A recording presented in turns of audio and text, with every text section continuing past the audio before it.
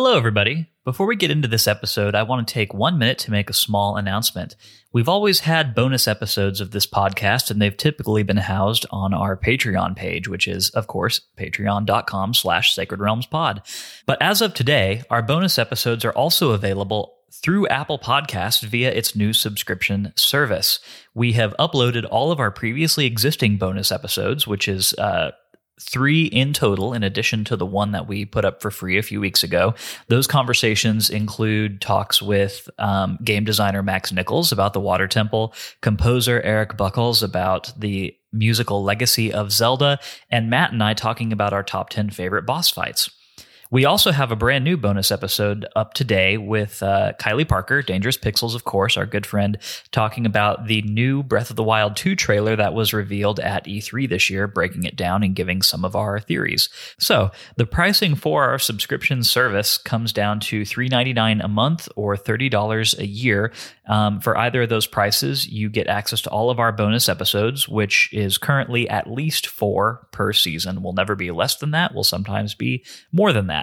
Our bonus episodes are full length, and they feature a wide variety of conversations that we maybe don't have room to get into on our regular episodes of the series. So please go check that content out. If you are not listening to this show on Apple Podcasts, you can always get that content at our Patreon as well. But we just hope that this new outlet for listening to those episodes makes it easier for you guys to discover and to enjoy. So if you have any feedback about our bonus episodes or would like to hear different kinds of topics covered, we would love to hear that.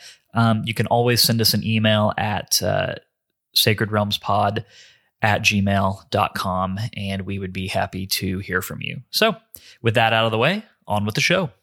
Okay, so maybe I lied. I have one additional note before we get on with our regularly scheduled programming. We have held our once per season poll on our Patreon page where we ask people who are subbed there what game they want us to play after the one we're currently on. We did hold this poll a little earlier in the season than we did last season with Ocarina of Time. And the reason for that is with Skyward Sword HD coming out and us knowing that we were going to transition to another 3D Zelda game after Link's Awakening, which is top-down, we wanted to know if our patrons had any interest in that game being Skyward Sword HD. And that's mostly just because Matt and I wanted to know as soon as possible whether or not we were okay to play it, if we were just going to have to restart it a few weeks later, if that was the one that people ended up voting on. So we put that poll up, and our patrons have spoken. Skyward Sword HD is the next game that we're going to be playing in the series. The last episode of Link's Awakening is scheduled to go up August 25th, I believe, the last week of August. And the next episode after that will be episode 1 of Skyward Sword. Obviously, by the time you're listening to this episode, Skyward Sword HD is only 2 days away from release. So all that is to say, if you are planning on picking up that game day one, go for it. Go ahead and dive in. See what you think about it, and then tune into our discussion about Skyward Sword HD starting weekly in September. Can't wait to talk about that one with you. Obviously, it holds a special place in Matt's and my hearts, and we're thrilled to be able to go over it on this show. So, anywho, that really is the last thing I have to say. On with the program. Welcome to Sacred Realms.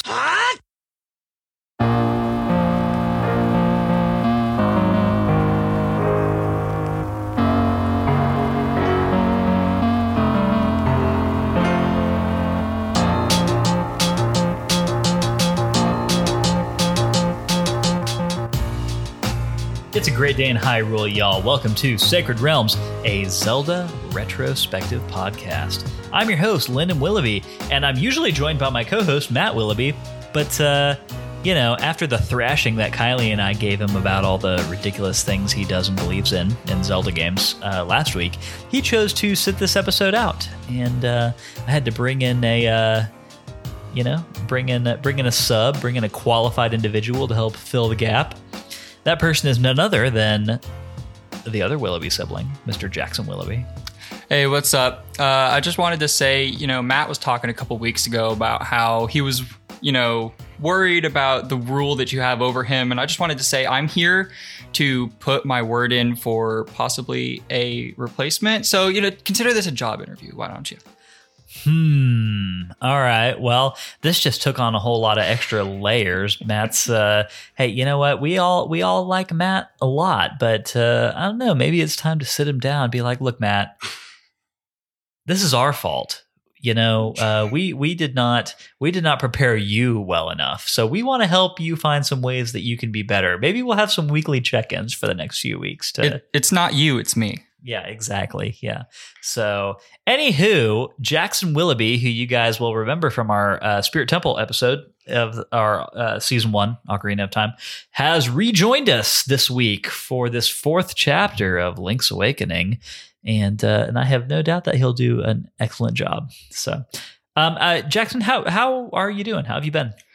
Well, life's been getting a little bit busier. I started that job last time I was on the podcast. I hadn't started it yet. So now I'm actually a working person. I'm part of society. He is gainfully employed, ladies and gentlemen. Yeah, I'm actually, part of the working man. I'm out there doing things. Yeah, definitely. So, as preparation for this podcast, and actually not even because we told you were going to be on the podcast, you just said you wanted to keep up with what we were doing. So, you got yourself a copy of Link's Awakening, which you had never played before. Is that correct? That's true. Yeah. Okay. So real quick, obviously the listeners know who you are, but let's get a little bit more into where you're at with Link's Awakening. Give us your impressions of it. Obviously, it's a somewhat different kind of Zelda game than most of the ones that you've played up until this point. Just some first blush reactions, not specifically about the Angler's Tunnel section of the game, but just overall. Yeah.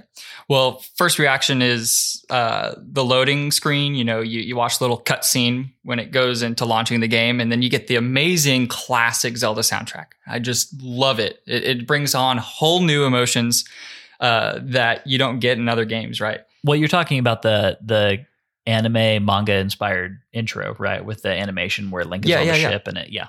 But then it goes into the actual title screen where it shows the mountain and it's bum bum bum bum ba-da-da.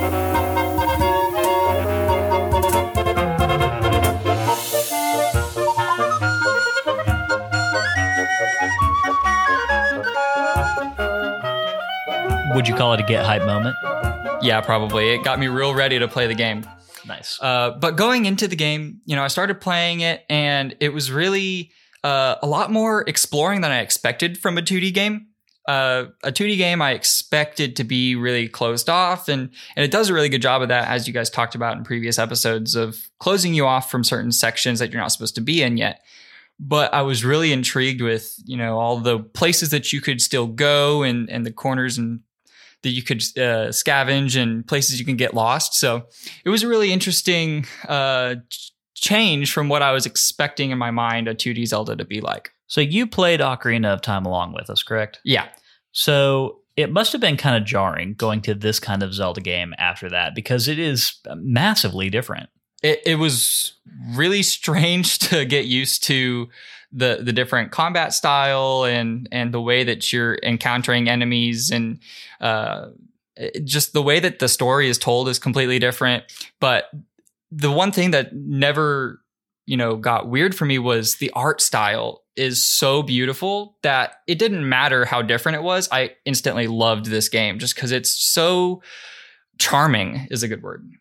Yeah, well, I mean, we were talking about this in the last episode with Kylie Parker, but there was a very intentional aesthetic done to the remaster of this game, which puts it in a league of its own among Zelda remasters, because traditionally it just amounts to an up-res of the previous graphics and engine, right? But this has a new engine, it's got new graphics, it has a completely different foundation, but still manages to feel like the original game. I know you didn't play the original game, but even for somebody that hasn't played the original on the Game Boy, clearly you have an appreciation for the aesthetics and the attention to detail that was paid to the I don't know, the toyetic vibe of the entire island. Absolutely. It's a happy-go-lucky feeling kind of a game. It puts you in a nice, happy, smiling state of mind, even throughout as far as we've gotten in this game, right? We're on level 4, and it has moments where you're going through you know, like the places like the woods where it's all dark and twisted and whatnot.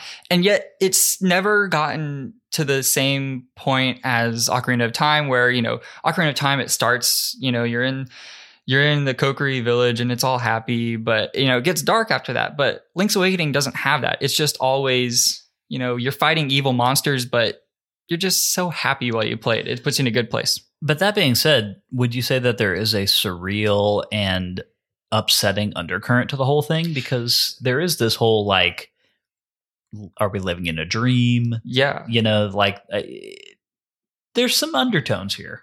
The fact that you're talking to animals and they talk back is really strange. You know, I guess the way to put it is, if you just look at it surface level, like, let's say, I don't know, a little kid on a plane to Sweden playing Link's Awakening, then, you know, you don't really care. You're just a happy kid, right? But if you're an adult, maybe you're thinking more deeply about it. It was Holland, actually. Well, whatever. Yeah, Jackson's referring to my first experience with Link's Awakening, which was in the summer of 1995, 5. Yeah, I was going on an international trip to Holland, the Netherlands, homeland of one Max Verstappen. Bonus points if you know what sport he competes in. And they wanted me to not raise hell on the plane, so they gave me a Game Boy Pocket and a copy of Link's Awakening, which they were recommended by a coworker of my dad's. And you know, the rest of my history with Zelda is just that, history. That's where it all began. So anyway. Well, Jackson, I'm glad that you're enjoying your time with the game, just generally speaking. Obviously, we're going to get more specifically into this one section of Link's Awakening as we're talking in this episode. Before we do that, I want to get into a little bit of housekeeping. If you didn't know, Sacred Realms is a weekly re-examination of The Legend of Zelda, one little slice at a time. Sacred Realms drops every Wednesday and is available on all major podcast networks. Every week, we play a new section of a Zelda game, and then we sit down here to talk and to drop our hot takes. If that sounds fun to you, please head over to Apple Podcasts, hit that subscribe button, and be sure to leave us a review. 5-star reviews are greatly appreciated, and they have a chance to get a shout out here on the show. If you want more Sacred Realms in your life, you can head over to patreon.com/sacredrealmspod to get access to bonus episodes, write in listener mail, vote on what game we play next, and so much more. Just a reminder that at the time you're listening to this episode, it will be midway through the month of July 14th to be exact, and we will be in a whole nother cycle of patrons waiting for the reveal of this month's trading card. So for the month of June, obviously, anybody who was pledged to Big Goron's Sword in the month of June got 2 separate trading cards, a Mount Tamarank full color card design, and then also a Game Boy Green variant. So we will only have 1 card design in the month of July, but anybody who has been pledged to the Big Goron Sword tier anytime during the month of July will be eligible to receive it. So get in on that. It's going to be great. This month's card will be Link's Awakening themed, as will the one from the month of August. So it's going to be lots and lots of fun. Going to be some great stuff there. But without further ado, let's get into the Sacred Realms Rundown, which is a 6-part analysis of what we played this week and the feelings that it made us feel. Today, we're covering Link's Awakening Chapter 4, which includes Angler's Tunnel, the Yarna Desert, that whole section of the game. So I had one question. Yep. How far into the game are we? Are we like halfway, 3/4, not 3/4, 1/4, halfway? Where are we? We're just shy of halfway. There are 9 dungeons in this game if you count the Windfish's Egg at the end. This is dungeon 4, so we're half and a bit. But we're just a little bit less than halfway through this season of the episode, or through this season of the podcast, because obviously we're going to have a 10th episode, which is tying up Link's Awakening and where we rank it against Ocarina of Time and just wrap up our thoughts on the game. So okay, yeah, and that leads into my next point. So this is our thoughts and feelings about this section of the game. And where I'm at right now is it's been so fun that it doesn't feel like I've played half the game, right? Well, it goes quick, right? Yeah. I mean, you're moving from one thing to the next thing, to the next thing, to the next thing. Yeah, it goes really fast. You know, the side quests, unlike in Ocarina of Time, aren't like oh, go and do this separate thing. A lot of it's like on your way, and it does a great way of just feeding you into the next part. I love this game so far. Tell you what, Jackson, we're going to get into that a bit more here in just a minute, because it does relate to some notes that I have about the progression of this game as we get into part 2 of the Sacred Realms Rundown. But we are currently in part 1 of the Sacred Realms Rundown, which is generally the plot recap as read by Matt. Right. But Matt, our dear brother, beloved Matthew Craig Willoughby, has abandoned us. He's left us to fend for ourselves this week. So I'm just going to have to take care of this section in his absence. This will be part 1, the plot recap as read by Lyndon. I'm going to take the reins. All right. With another instrument of the sirens in hand, we depart Key Cavern with instructions to seek our next goal at a waterfall. First things first, though, with the Pegasus boots now in hand, we remember the interior of the Dream Shrine in Mabe Village, which was previously impassable. An urge to explore further takes hold of us, and with little effort, we are able to charge through the hordes of enemies and previously indestructible crystals to find the treasure at the center, which turns out to be an ocarina. We don't know any songs, but this curious instrument will surely be useful later. With this task done, we proceed to the large waterfall which flows down from Tao Tao Heights, and discover a keyhole for which we have no key. Remembering advice from our owl guide, we go to the Yarna Desert in hopes of finding a solution to this impassable barrier. Unfortunately, our way seems blocked at every turn as we discover that the desert entrance is completely blocked by an immense snoozing walrus. The residents of nearby Animal Village tell us that a sure way to wake the lazy critter is to have the beautiful Marin sing him a wake-up song. So it's back to Mabe Village we go. Only Marin doesn't seem to be in her usual spot at the center of the town. We search high and low in the village, but Marin is nowhere to be found. At our wits' end, we finally decide to search the beach, and it is here that we finally find Marin in a peaceful oceanside cove. She looks like she could use some company. We sit for a while with Marin, where we listen to her thoughts about life on the island and what lies beyond. Eventually, Marin agrees to accompany us to Yarna Desert and to sing a song for the walrus. Marin's silky voice does the trick, and the walrus, now a little more pep in his step, bounces back into the ocean. Marin follows the critters of Animal Village back to their town, and we go on to the desert, where we are confronted by a massive sand-dwelling insect. After fierce battle, the insect falls and drops the angler key, which is surely the answer to our waterfall problem. Sure enough, once we're back at the base of the waterfall, the key clicks home and interrupts the flow of water, revealing the entrance to Angler's Tunnel. A drop from the cliffs above gives us access to the tunnel, a flooded dungeon, which is mostly impassable to us as it is filled with deep water. A little exploration brings us to a chest containing flippers, which allow us to explore the dungeon all the way to the deep well in which dwells the fierce anglerfish, which we dispatch after fierce combat. With the nightmare defeated, we are permitted entrance to a locked chamber containing yet another instrument of the sirens, the surf harp.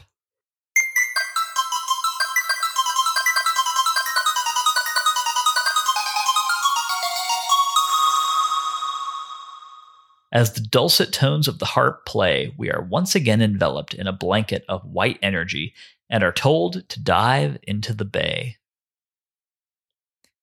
That has been Part 1, the plot recap as read this week by me. Part 2 is our takes, where we talk more generally about this section of the game and what it made us feel. Jackson, how do you feel about this section of the game?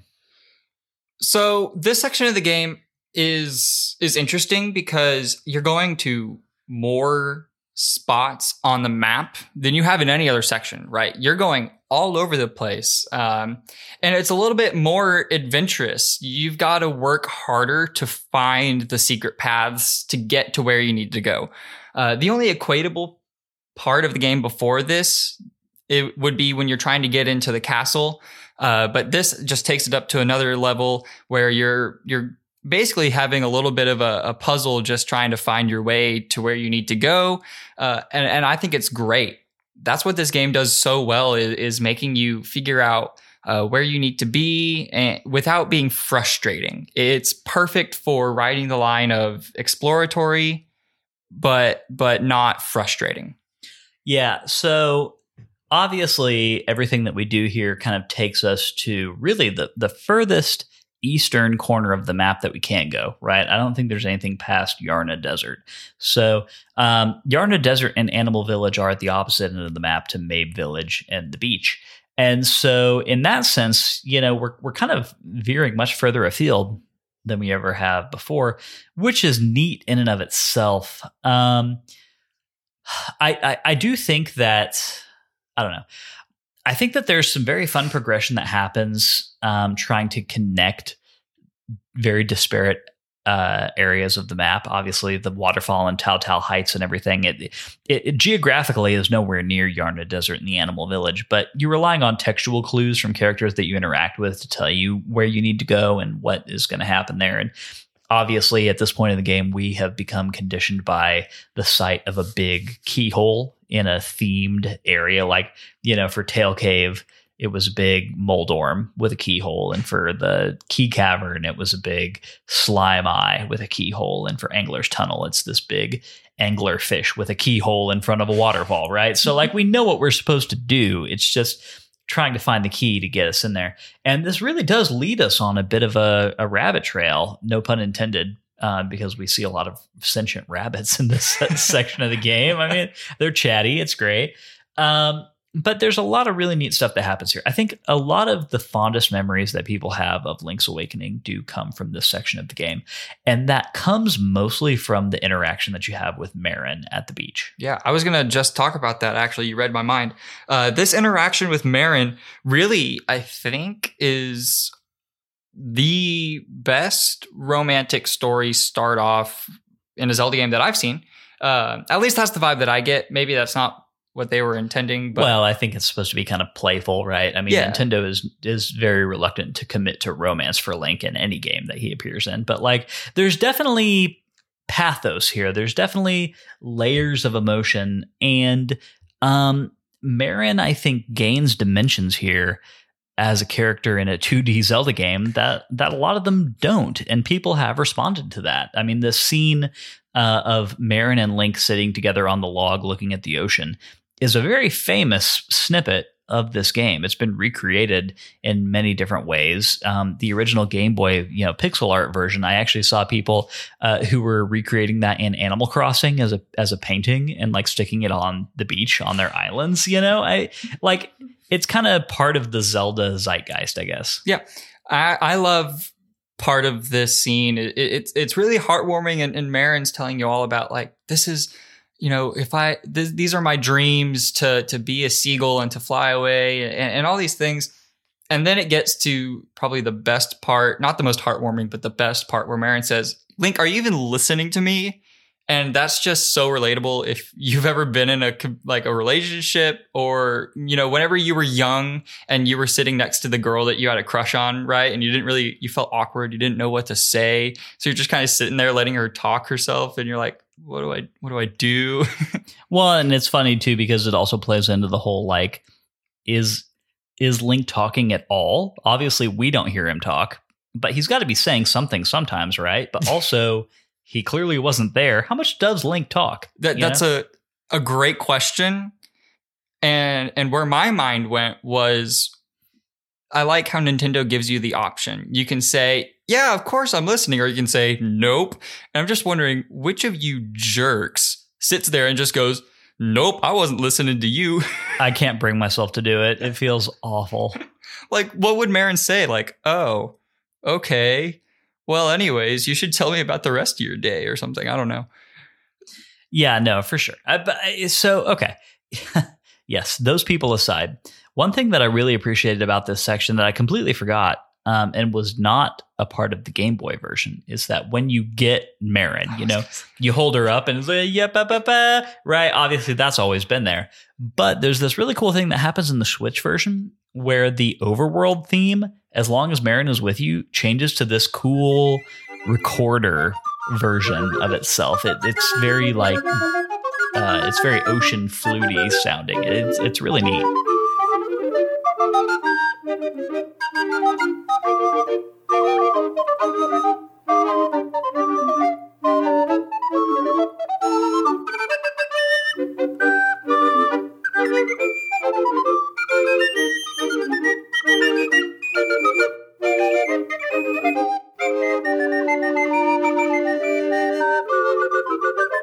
Yeah, and I love that little detail because not only is the entire game based around you collecting musical instruments, but Marin herself is a very musical person, and she loves to sing, and that is such a great little detail that they added in to show like the development of the character and where you are in the game, just telling you like a little bit more about why this is such a special character, Marin. You know, she's very special. Yeah. So we get back to the walrus, and Marin sings her song for him. He wakes back up. We gain access to the desert. At this point in the game, Jackson, did you get the ocarina for this? Yeah, I did. I actually, this is going to start a little bit of a tangent, but I went into the Dream Shrine after level 2 when I could lift rocks because there's nothing else keeping you out, right? So I went in there and without having the Pegasus boots, had to force my way through those stupid mimics. They're really annoying. I can't imagine what it's like on hero mode if they do double damage. But so I was telling you weren't in here for this, but I was telling Matt in the last episode we recorded that. So I had 6 hearts when I went into the Dream Shrine, and I also had some of Crazy Tracy's medicine.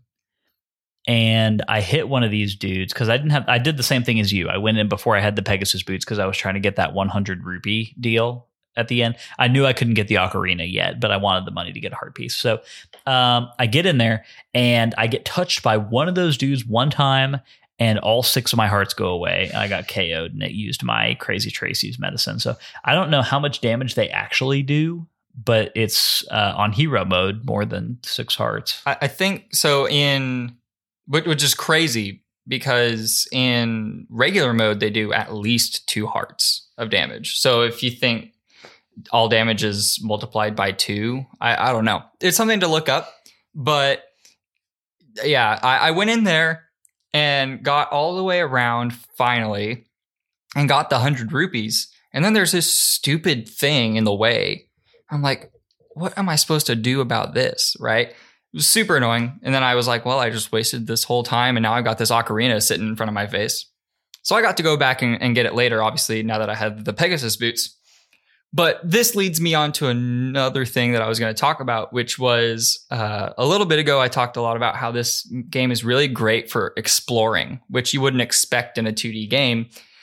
And when I was exploring around the southeastern portion of the map, around the desert and things like that, I accidentally went into a section of the game that I technically wasn't supposed to be at before. No name popped up when I went into this room. So I don't know what it was. I've never played this game before, so I was just wandering, honestly. The best way I can describe it is to get there, you have to go through this maze of like ruins with almost like iron knuckle looking guys that I assume you shoot with a bow and an arrow. They've got shields and their eyes glow when you touch them and they move and things like that.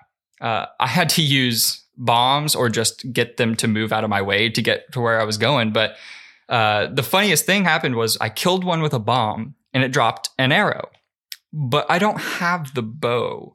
So it just goes, hey, this is an arrow. Sure would be nice if you had a bow to use it so you could make people go, ow. And I was like, well, this is weird. I was completely lost, but I was just exploring and I have no idea what that section is, but quite the interesting thing that you can't normally do in 3D Zelda games. Well, the answer to your question is that you actually stumbled into the lead up to the 6th dungeon, Face Shrine. And it is a peculiarity of some of these top-down Zelda games where you can kind of go a little bit out of order to a certain extent if you want to.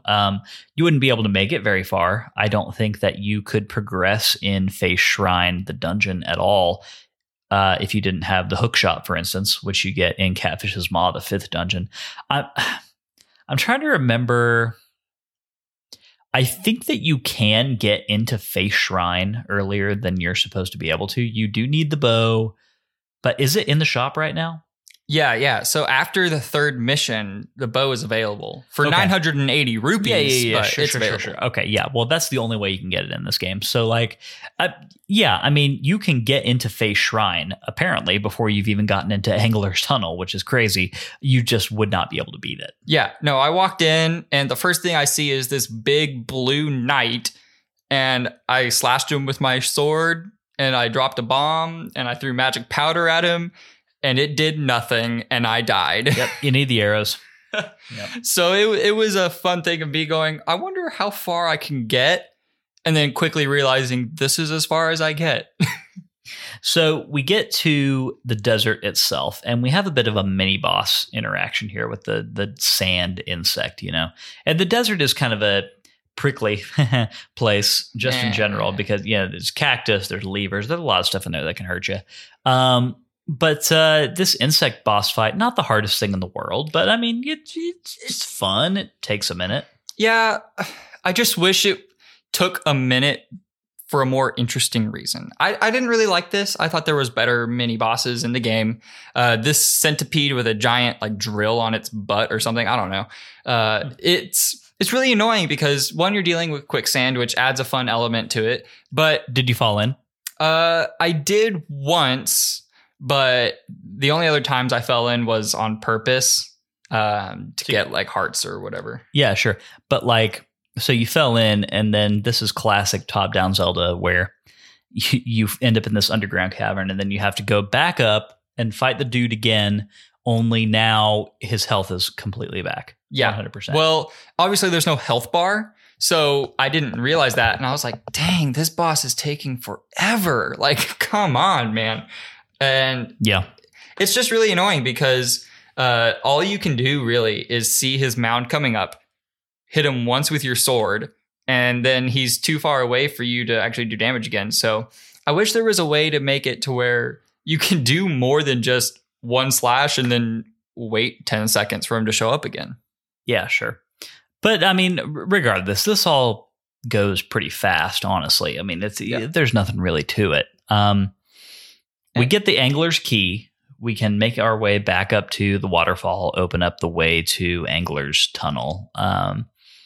And I don't know, it really does amount to a mini dungeon, right? Yarna Desert is a mini dungeon in somewhat the same way that Canalet Castle was.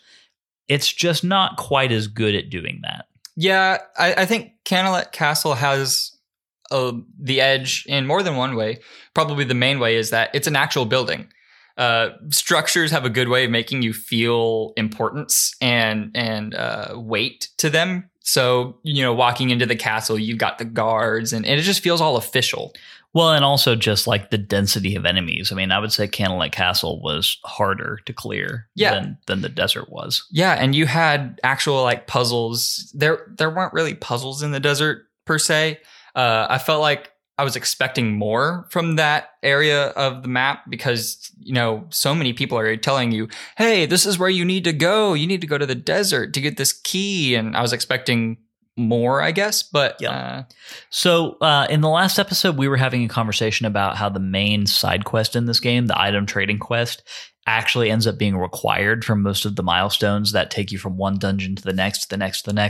And I'm just curious because I don't think you actually have to do any item trading to get into Angler's Tunnel, but you get hints about what you're supposed to do if you do participate in them. In this, so like last week, to get into Key Cavern, you had to trade the dog food to the croc for the bananas, and then you had to give the bananas to the monkey and all that. And so by the point that we've gotten to in the game this week, you've gotten the stick from.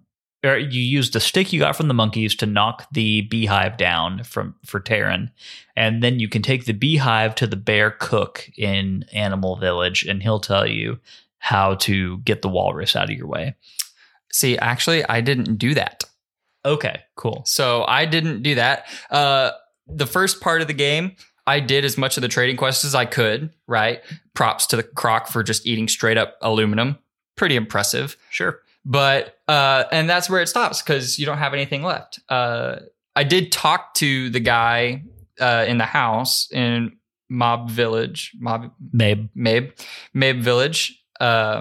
And he tells you over and over again, I'm going to get lost in the hills. And you're like, you're a weirdo. Why not just avoid the hills? Well, yeah, but he did it. He got lost in the hills. I know. At least he's a man of his word. But so you did run into him. Yeah, no, I did. So obviously you run into him on your way towards the waterfall. Yeah. But I didn't do the trading quest for, I have the stick, but I didn't know until just now, honestly, that you have to hit the stick. No, so here's how it goes. You give the stick to Terran to knock down the beehive. You give the beehive to the bear for his recipe, whatever he's making. He gives you a pineapple, and you give the pineapple to Pa up on the cliffs. And then he gives you a hibiscus. And that's where I'm at in the trading quest. Okay. So, and I didn't know that if you do that, that's how you find out about getting Marin, right? I thought it was just plain obvious you have to go get Marin for two reasons. One, like everybody in the animal village is like, oh my gosh, I haven't seen Marin in forever. And then the walrus is literally dreaming and there's a picture of Marin in the dream, right? In his line, his dialogue. So I was like, well, crap. And I walked back to the village and I saw that she wasn't singing by the statue. And I went, well, I remember this one person said she'd like to sit at the beach. And so I went to the beach. So as somebody who's never played this game before, because we talked about this a lot in Ocarina of Time, a lot of these things that take you from point A to B to C to whatever, I don't even think about them anymore. I don't even think about how intuitive they are or how not intuitive they are because I just remember them all. I've played all these games so many times, especially Ocarina of Time and Link's Awakening. I mean, we front loaded this podcast with probably the two Zelda games that I've played the most, honestly. And yeah, I just have it committed to memory. But I do think every episode, like, man, how do people get this? Does this communicate to people who have never played this before? Is it intuitive that you're supposed to go from this thing to this thing? And it's very interesting to me that you say that you made that connection easily. Yeah. Because I don't know. I mean, I don't feel like there was anything that was obviously the walrus telling you that you need Marin is pretty explicit, but once you get back to Mabe Village and it's like, where's Marin? I mean, for me, that would have been a situation where I end up just kind of like looking around the map for Marin.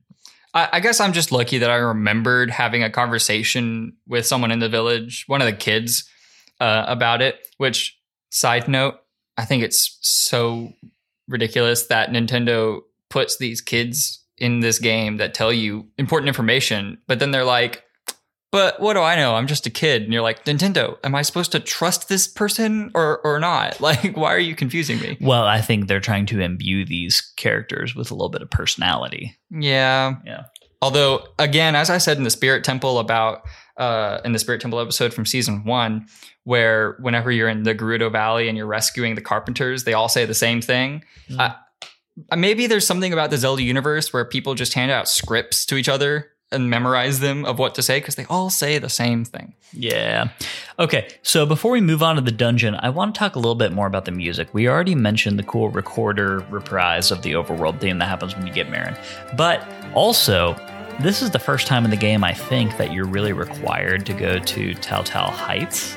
And so that brings us to what is probably the most famous piece of music from this game, which is the Tal Tal Heights theme.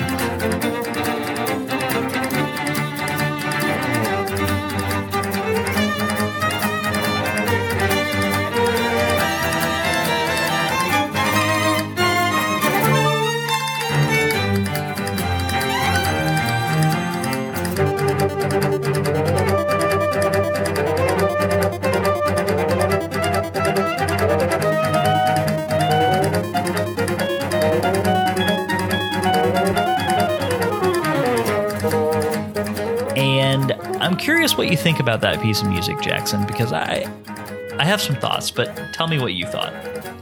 Did it stick out? Honestly, it didn't stick out as much to me as the other pieces of music in this game. And there are two pieces of music that stick out more for very good reasons that I can get into. Obviously, the classic Zelda theme, Walking Through the Prairies, that's just so iconic that obviously is the one that sticks out.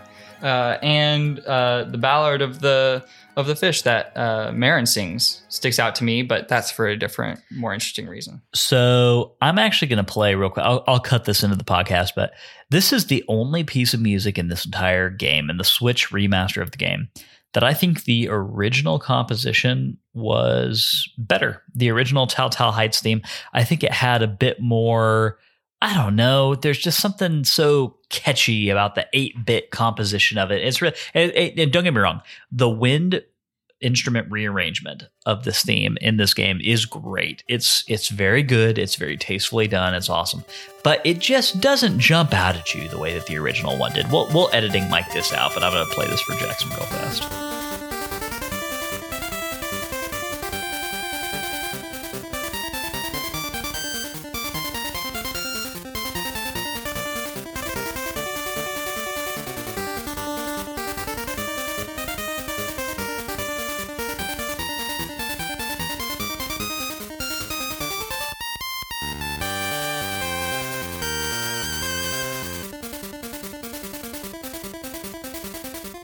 Okay, so we are coming back from a brief music break, and Jackson has just listened to both the original version and the remastered instrumental version. And I mean, tell me. Okay, so the original is such a beat. Like it is so enthusiastic and upbeat and in your face, and it's awesome, and I love it. The new remastered version is much more weighted. You know, it feels much more serious. The way that the composer did it just doesn't sound so upbeat with a drum beat. It sounds more serious. Like I said, it's impactful, right?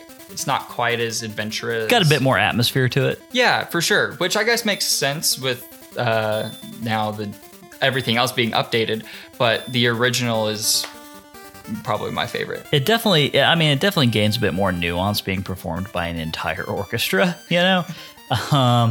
Of course, that makes sense. But there is something real fun about just that original Telltale Heights track. I don't know. Anyway, it's intangible in a certain way. It is great. Okay, so we've spent a minute on part 2. Let's go ahead and get into part 3, which is the dungeon map, where we analyze this week's dungeon from mechanics to music and more. Jackson, let's talk about Angler's Tunnel, most of which, or a large chunk of which, is inaccessible right from go just because you don't have the flippers, right? This dungeon I thought was very interesting, and I made an observation about it right from the minute that we step in. It is much less contained as a series of rooms than other dungeons in the game. Like, there are dungeons like Tail Cave or Bottle Grotto, for instance, where each room is one contained tile.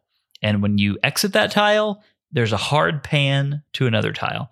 And the reason that they do that is because a lot of those dungeon rooms are able to be assembled in Dompe's shack as the extra dealio that you can do in this game, the dungeon builder, right? You can assemble a dungeon using tiles of dungeon rooms that you've beaten before and create a whole dungeon. And this dungeon feels very different because it does not adhere to a tiled arrangement like those past dungeons. You can walk freely-ish in a lot of places from one area to another area. It feels a bit more open and maybe a bit more organic for that reason. What did you think of Angler's Tunnel? Yeah, the first thing that I noticed was, unlike the previous 3 that we have done, I was able to get the map, the compass, and what's the other thing that we get? The owl beak. Yeah, and the owl beak. That's it. I was able to get those 3 items quicker and easier than in any other dungeon that we've done so far. There's really nothing between you and them at all. No, it felt so much more less confusing than the previous dungeons. It was more natural and easier, I think is a fair thing to say. I had a lot less trouble with this dungeon than I did in previous ones. Maybe you're doing less backtracking, or maybe the backtracking you're doing is just more obvious. If you break this dungeon down by the amount of rooms that you have to walk into, I feel like it's smaller. Definitely smaller than Key Cavern. I would say it's probably even smaller than Bottle Grotto. The only backtracking that they really require you to do just comes by virtue of acquiring the flippers, which allow you to approach certain rooms in different ways and unlock things that you couldn't get to before. And they do kind of block the flippers off from you for a decent amount of the dungeon. I mean, the process of getting to the mini boss does take a while. You know, there's the key door that you have to go through to get to the mini boss, and the key unlocks easily enough. You just have to kill a few choo-choos in the room before the mini boss. But then the key drops from the ceiling and falls into a hole, and you can't go down and get the key because it drops into deep water, and you have to get the flippers before you can dive down and get the key, right? So yeah. With this dungeon, I actually spent less time in this dungeon than I think any of the others. Maybe that's just me getting a grasp for the way this game plays. Or maybe that just says something about the way my mind works or the way the dungeon was designed. I really liked it. I thought it was a lot of fun, but it was a little too easy. Everything in it was easy. And in the other dungeons, there was always something that was challenging. Like in the previous dungeon, level 3, you know, you're having to make these stupid worms eat your bombs. And half the time you put a bomb in their face and they wiggle their head and turn around. And it was annoying. There was nothing really challenging, I guess, about this dungeon. Yeah, I mean, so I don't want to get too ahead of myself, but the boss and the mini boss in this dungeon are both far easier than bosses and mini bosses that we've faced in this game previous to now. Well, obviously, the slime eye killed you. It was an unfortunate circumstance. All right. Look, I caught a lot of hell about this in the last episode. Matt's gone. I don't need you to pile on me right now. I mean, I got to get one thing in. All right. So, before we get on to the boss, tell me about the mini boss. What was your main strategy for beating the giant Octorok? Instantly, I was reminded of being in Butthole City, as I call it. Jabu Jabu's Belly, for y'all who don't remember. Yeah, Jabu Jabu's Belly, the mini boss, is very similar to this, but more annoying. Basically the same boss, yeah. Exactly, except for that guy has giant spikes on him, and he's a lot more terrifying. This thing, it's the same thing, except for easier, because now that you have the feather, you can just jump like diagonally over a corner of this guy and stab him in his back. It was super easy. I didn't have any trouble with it. Basically, what I would do is I would hit him in the back, and then I would Rock's Feather over him to be behind him. And then I would use my Pegasus boots to charge up, you know, from one of the straights and hit him in the back again. Had no problems. So my main strategy for this guy was literally just jump over him with the Rock's Feather, hit him from behind with your sword, repeat until dead. I mean, that's basically all I did. So he's not too hard. Let's talk about the boss of the dungeon, which is the anglerfish, who is also notably non-difficult. Well, okay, before we get there, we should probably talk about how we get there, which we mentioned a little bit before, was the flippers, which we haven't really talked a whole lot about. And I feel like it's important because the flippers had a unique part of this game where you're able to go into different places in the dungeon that you hadn't been able to go before. They're not inherently like as cool as I was expecting them to be, mainly because I was hoping Link would wear them all the time. It'd be kind of funny to see Link walking around with yellow feet now, but what, like duck walking? Yeah, exactly. Everywhere? Yeah. No. Make it an equipable piece of your armor, like cosmetic. Yeah, you know, why not? But besides that little joke there, but as scuba divers, we understand how awkward it is to walk in flippers. Hey, you have not undertaken a truly difficult task until you've tried stupidly to walk toward the ocean in flippers. Yeah, turn around and walk backwards into the ocean. That's the only way it works. Yeah, I mean, having real world experience, I understand why Link doesn't wear the flippers all the time, but I get it. Okay, but I got a bone to pick here, right? Because the Link of Link's Awakening sucks at swimming, right? It's not even just, we're not even talking about diving deep here. This dude can't get into water that's any higher than his knees, or else he loses a heart. And I have a question.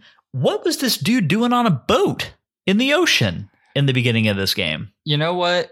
I don't have any answers for you, but my big gripe with Link not being able to swim is in the remaster, they added this horrible sound of him drowning every time he falls in the water, and it's awful. It's so bad. It hurts my ears. But like, here's my thing. I mean, sure, flippers, they help you dive deeper, but a person who doesn't know how to swim putting on flippers doesn't make them able to swim, right? I mean, am I going crazy here? No, you're absolutely right. All right. You're absolutely right. Maybe instead of flippers, we should have gotten him some of the, like a rubber ducky maybe that he could wear, or the lifesavers you wear on your arms, something like that. I don't know. It's almost like the answer to this question is the fact that from a game design perspective, they needed ways to gate us off from other areas of the map, and thus Link is not able to swim without the flippers. It's almost like that's the case. See, now I've convinced myself I wanted to see Link wearing flippers, but now I just want to see him with his little arm floaties even more. So, I mean, that would have been, yeah, but hey, you know what? There's nothing saying that won't ever happen. I think that's highly unlikely, but I'm here for it. Maybe I'll make a trading card out of that, Link with the arm floaties. That would be adorable. Nintendo's been known to do weird things. It's not beyond them. Mm-hmm. But anyways, you were saying the boss. Yeah, okay, so the anglerfish. I mean, look, is this dude hard by any conceivable metric? I mean, I got hit once, and it was by a falling rock that I didn't see. And that's it. And the thing is, this dude wasn't hard even in the Game Boy version. You could just spam this dude with sword attacks and he would be dead almost instantly. And I think that they tried to include a few mechanics into the boss fight in the Switch version that make it just a little bit more difficult. I mean,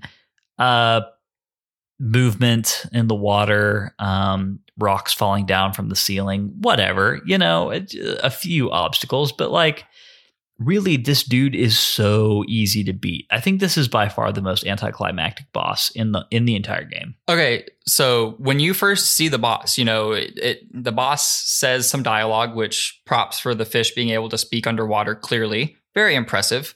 But then it comes up where, it zooms in on the fish and it shows the boss name as Anglerfish, and this fish does this awesome, like, raw. He looks really menacing, and then he's a whole lot of nothing. And if your fight manages to go long enough, he calls in his little fish buddies, right? Which are basically just mini versions of him. And they die in one hit. One hit.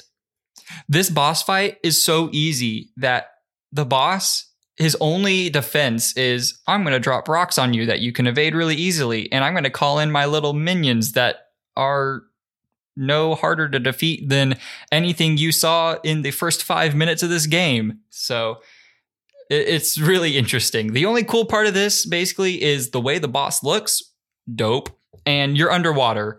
Super cool. Sure. Well, and actually, and in some ways that makes this boss fight even all the more disappointing to me, because the Zelda series has a long history of highly unsettling boss fights that take place at the bottom of a deep pool of water.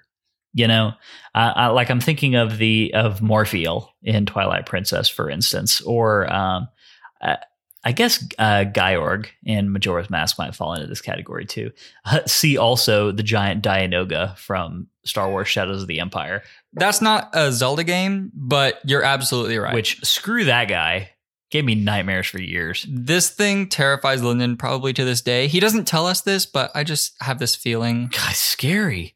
Anywho, this boss fight could have been... I mean, look, you're losing some perspective just because of... if you're in the water, you're limited... Fighting an enemy in Link's Awakening, you're limited to the 2D side view, right?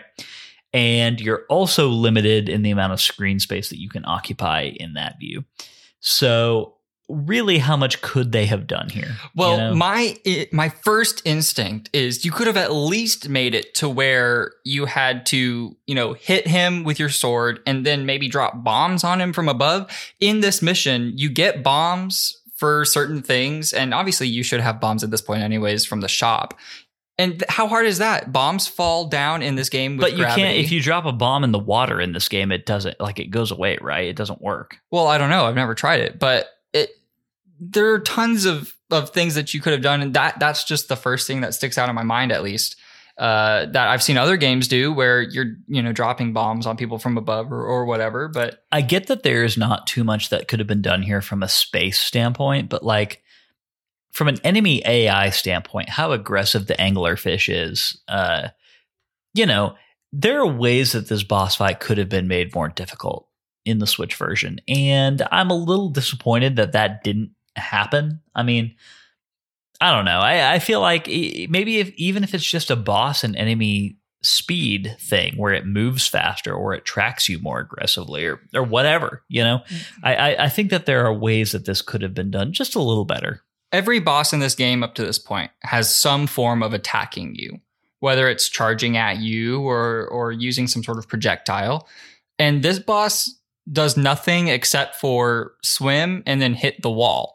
Right? It doesn't even charge at you in the water, which doesn't make any sense. The only way that this boss is going to damage you with its own body is if you happen to run into it, in which case you're probably stupid.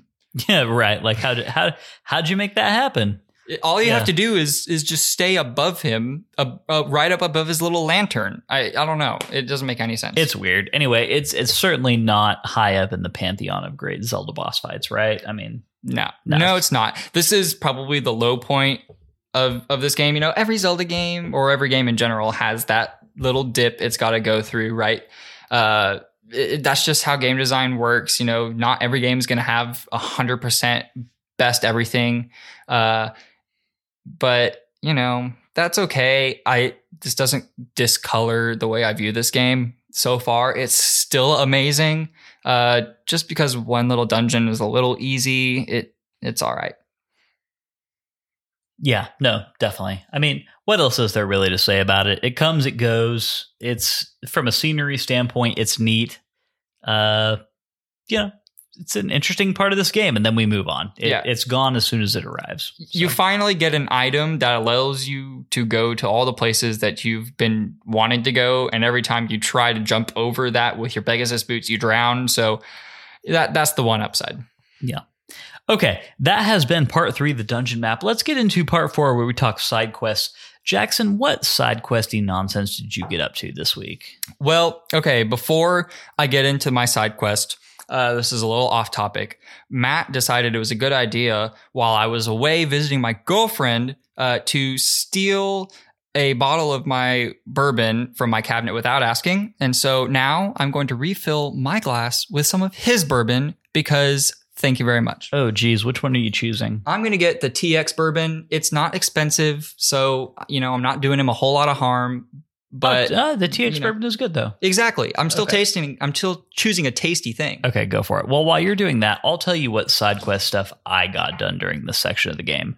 As previously stated, I went a little above and beyond on the item trading quest. I gave the honeycomb to the cooking bear, gave the pineapple to Papa, which, by the way, the text, when he's talking to you, he refers to himself as Papal. There's an L at the end of the name. I don't understand. I don't know if that's just like a translation mishap or I don't know. One day in the far future when I have grandkids, maybe I'll be like, hey, my name is Papal. And they'll be like, Papa. I'd be like, okay, yes, Papa, but also Paul. Papal. I don't know. I think you just are trying to be fancy. But also, it doesn't necessarily surprise me because there's already so many weird things in this game that a guy misspelling his grandfatherly name, I can only assume, or just his regular name, doesn't really catch me that I doubt his real name is... Well, actually, I mean, if his name is Paul and his kids call him Papa, then it becomes Papal pretty easily. Yeah, I know. I mean, why not? Just this is for Matt real quick. I don't know if you could hear that or not, but that's for you. Are you pouring yourself a little podcast juice there, Jackson? It's going to be real yum. When it's not yours, it tastes even better. That's true. Actually, that's one of the great rules of life. Okay, awesome. So yeah, I got the item trading quest stuff done. Fished up a few more heart pieces, a few more secret seashells. I got the first present from the Seashell Mansion, which was a piece of heart. And I actually need to go and check into how many seashells are required to get the level 2 sword, the Koholint sword, because you don't have to get all the seashells in the game to get that. It's I don't know. I think you can get all of them, but like 15 or so, and still get the sword. But I need to go check that out. And probably before the next dungeon, I'll actually do a little tour of the island with my shovel and try to find a few seashells and get closer to doing that. But let's see what else. Oh, hey, quick tip. After you have wakened the walrus and he goes back into the ocean, go with your ocarina to Marin and Mabe Village. Learn the Windfish's ballad, the Ballad of the Windfish from Marin. And once you have that, which you need anyway for later in the game, go get it from her now. You can go back to where the walrus was and play the Ballad of the Windfish by the sea, and the walrus will pop out of the water and toss you a secret seashell. Well, that's really good to know, because honestly, I've just been kind of stumbling upon them at this point. Having never played this game, I'm really just wandering until I find where I need to be. So it's hard for me to say like what side quests I have and haven't done, because honestly, they'd kind of just come and go as I happen upon them. I really didn't even think about half of the trading side quests. They kind of just were like, oh, hey, you found like a ribbon or something. And I was like, oh, cool. I guess I need to find out what this is for. So... Well, most of those kinds of items that you're going to find are all going to feed back into the main item trading quests. So when we're talking about side quests and Link's Awakening, anything that's not that is going to be related to finding heart pieces or secret seashells or tiles for the dungeon builder at Dompe's shack, or in the fishing minigame, just trying to catch all the exotic fish that are in there, because some of the Mario species of fish show up in that mini game. There's a blooper and a Cheep Cheep from Mario that show up in there. They're hard to catch, but there's stuff like that.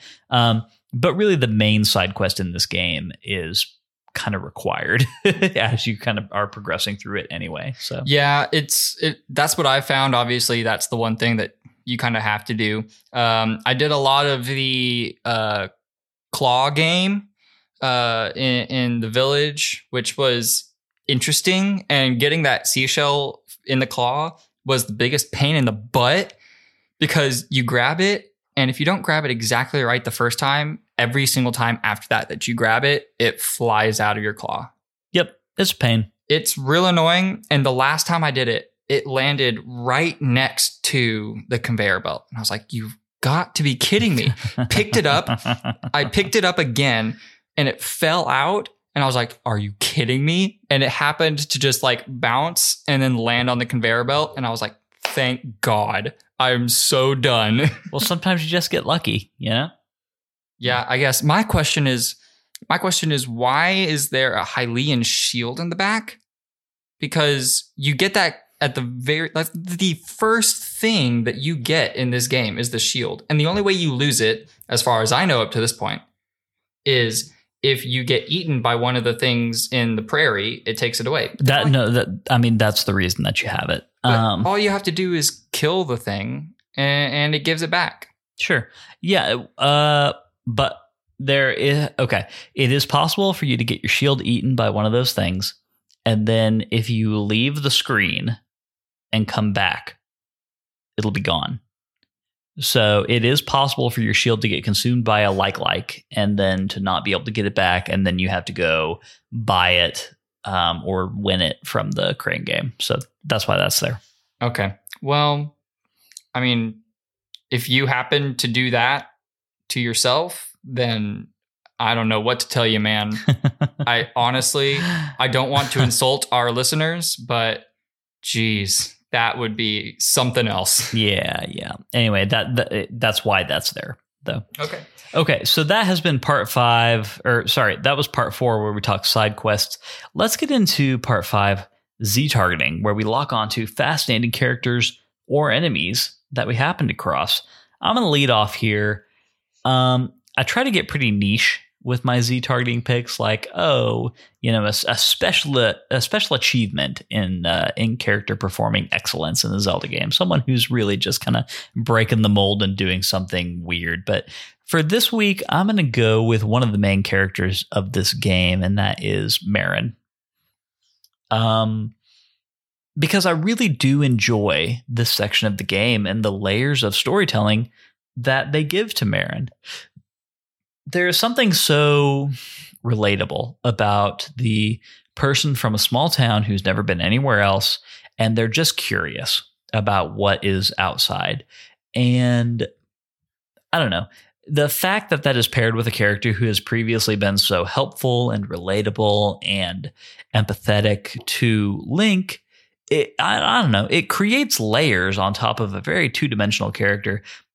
And it's not surprising that people have found resonance with what that character has become because of just this one conversation. I mean, and of course, this is paid off later in the game, especially if you get the flawless ending where you don't die. But Marin's whole conversation about if she was a seagull or whatever, I don't know. It's also heartbreaking because one of the main through lines of this game is how real is the environment that you're in? How real are these people that you're coming to know? And Marin, at the very least, has got self-awareness as a character to ask those questions. And I don't want to get too much into why this is emotionally impactful now, because we'll do that in 2 weeks from now.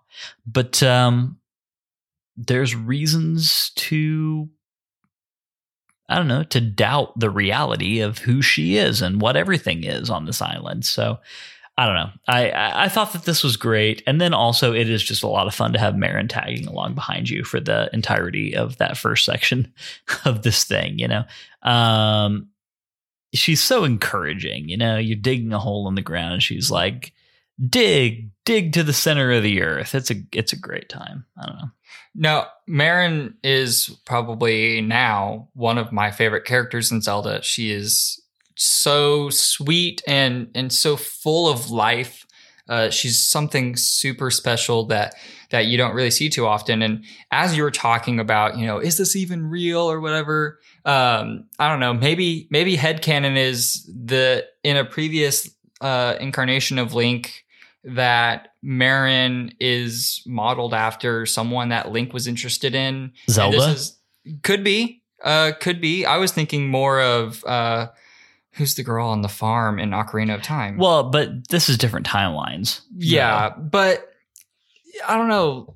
Just if remember in the intro section of the game, Link is waking up in the bed in Marin and Terran's house, and Marin says, Zelda? No, my name is Marin. So I think there is supposed to be a connection, at least an appearance and personality between those two characters, obviously.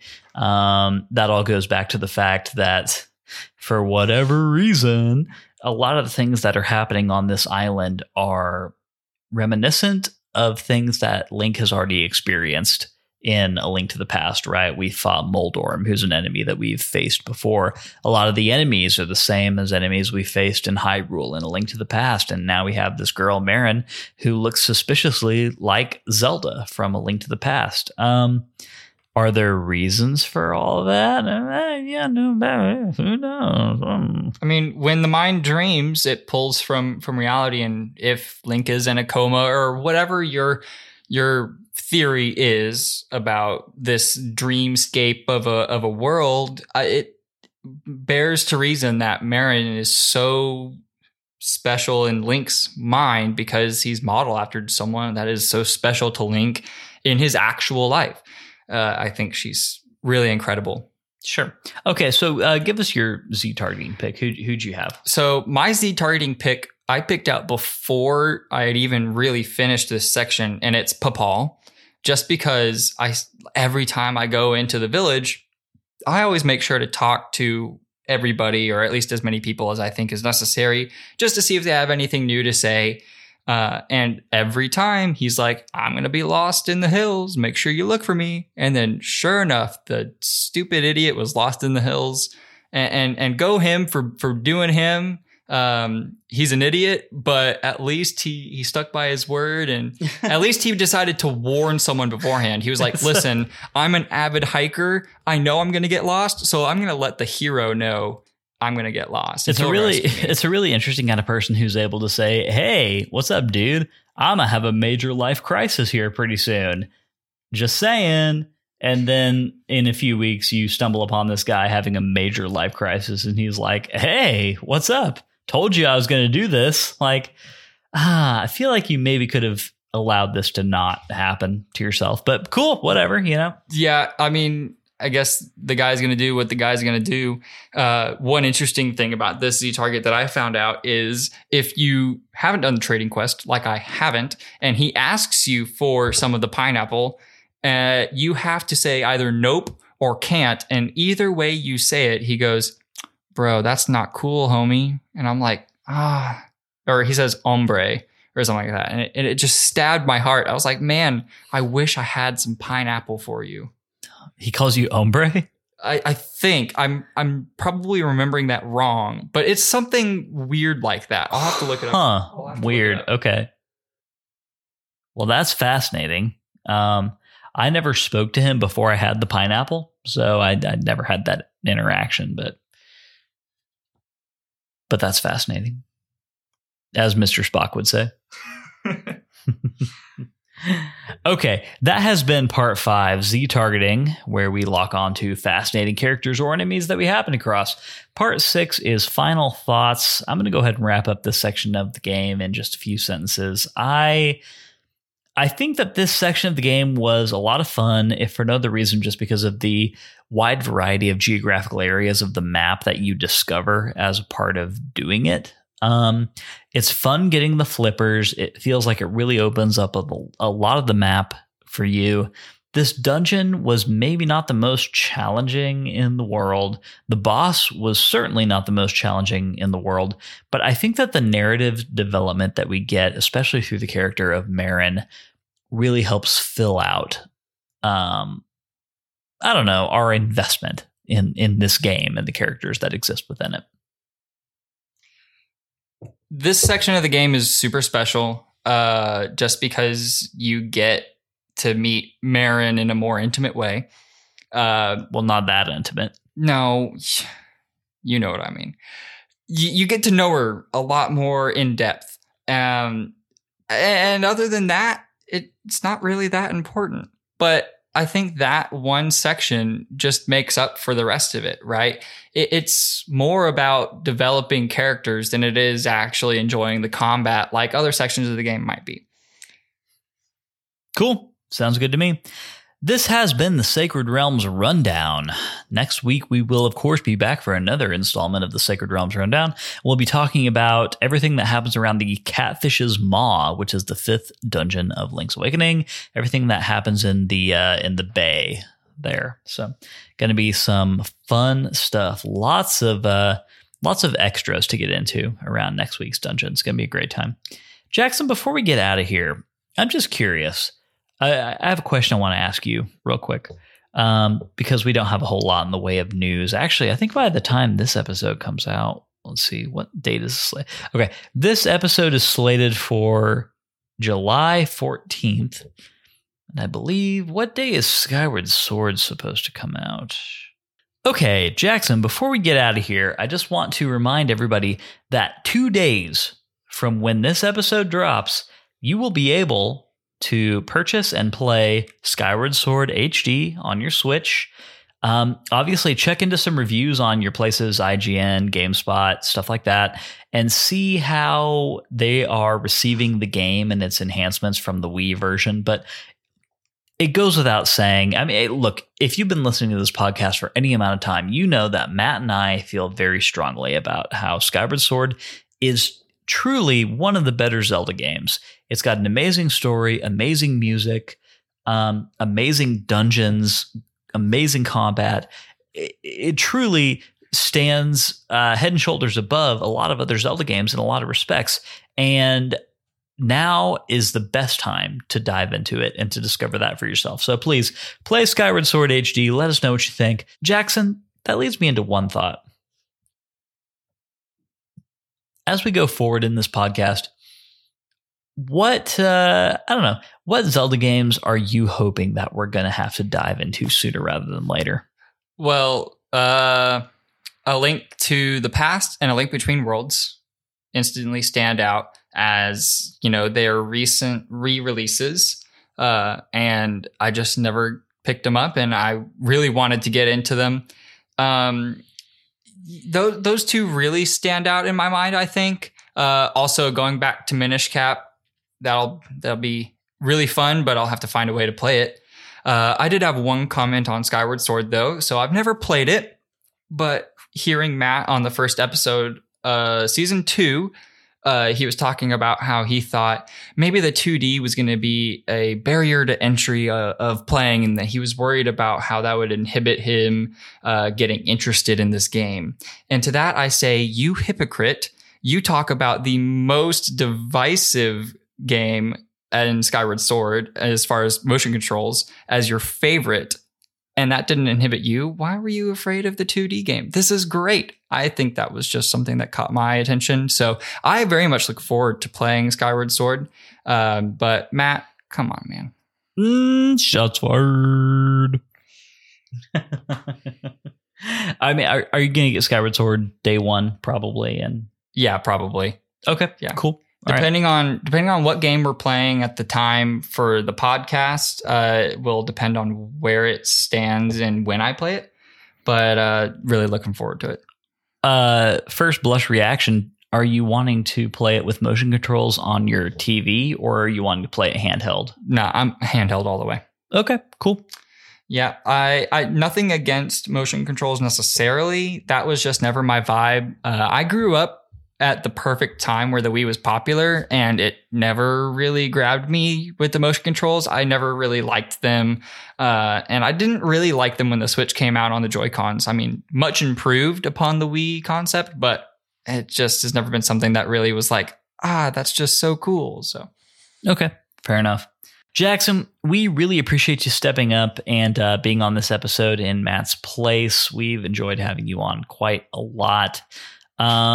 And also, I mean, please let us know how you're feeling about Link's Awakening as you continue playing it. I mean, the climax of the game from this point, it goes places. I mean, so I'm really curious to hear what you have to think about it, honestly. So, and honestly, you'll probably blow through it pretty fast after this point, because there comes a point where it's difficult to put down. So, anywho, thank you very much for being on.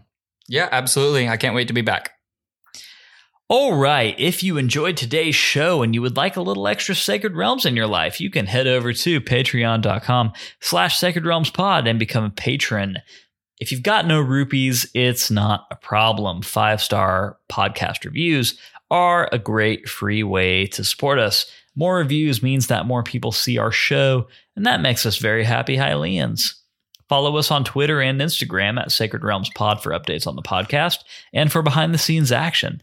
Sacred Realms will be back next Wednesday with our thoughts on Link's Awakening, Chapter 5, including Catfish's Maw. We'd love for you to play along with us and to share your thoughts on our social channels. Link's Awakening, of course, can be played in its original form on the Nintendo 2DS or 3DS, or on your trusty old Game Boy or Game Boy Color, or of course on the upcoming Zelda Game & Watch. I forget what day that comes out, but anyway, it's on there. Or of course you can play the remastered version on the Nintendo Switch, which is of course the version that we are playing. In the meantime, may your hearts be full and may your arrows never miss. We will catch you next time. Sacred Realms is an independent podcast production which is produced, edited, and mixed by me, Lyndon Willoughby. Our music comes from Zelda and Chill by Mikkel and is graciously provided to us by Mikkel and Game Chops Records. Zelda and Chill is available to stream on Spotify or to purchase directly from GameChops.com. Finally, our thanks go to Nintendo for creating such exceptional and innovative experiences. Bye!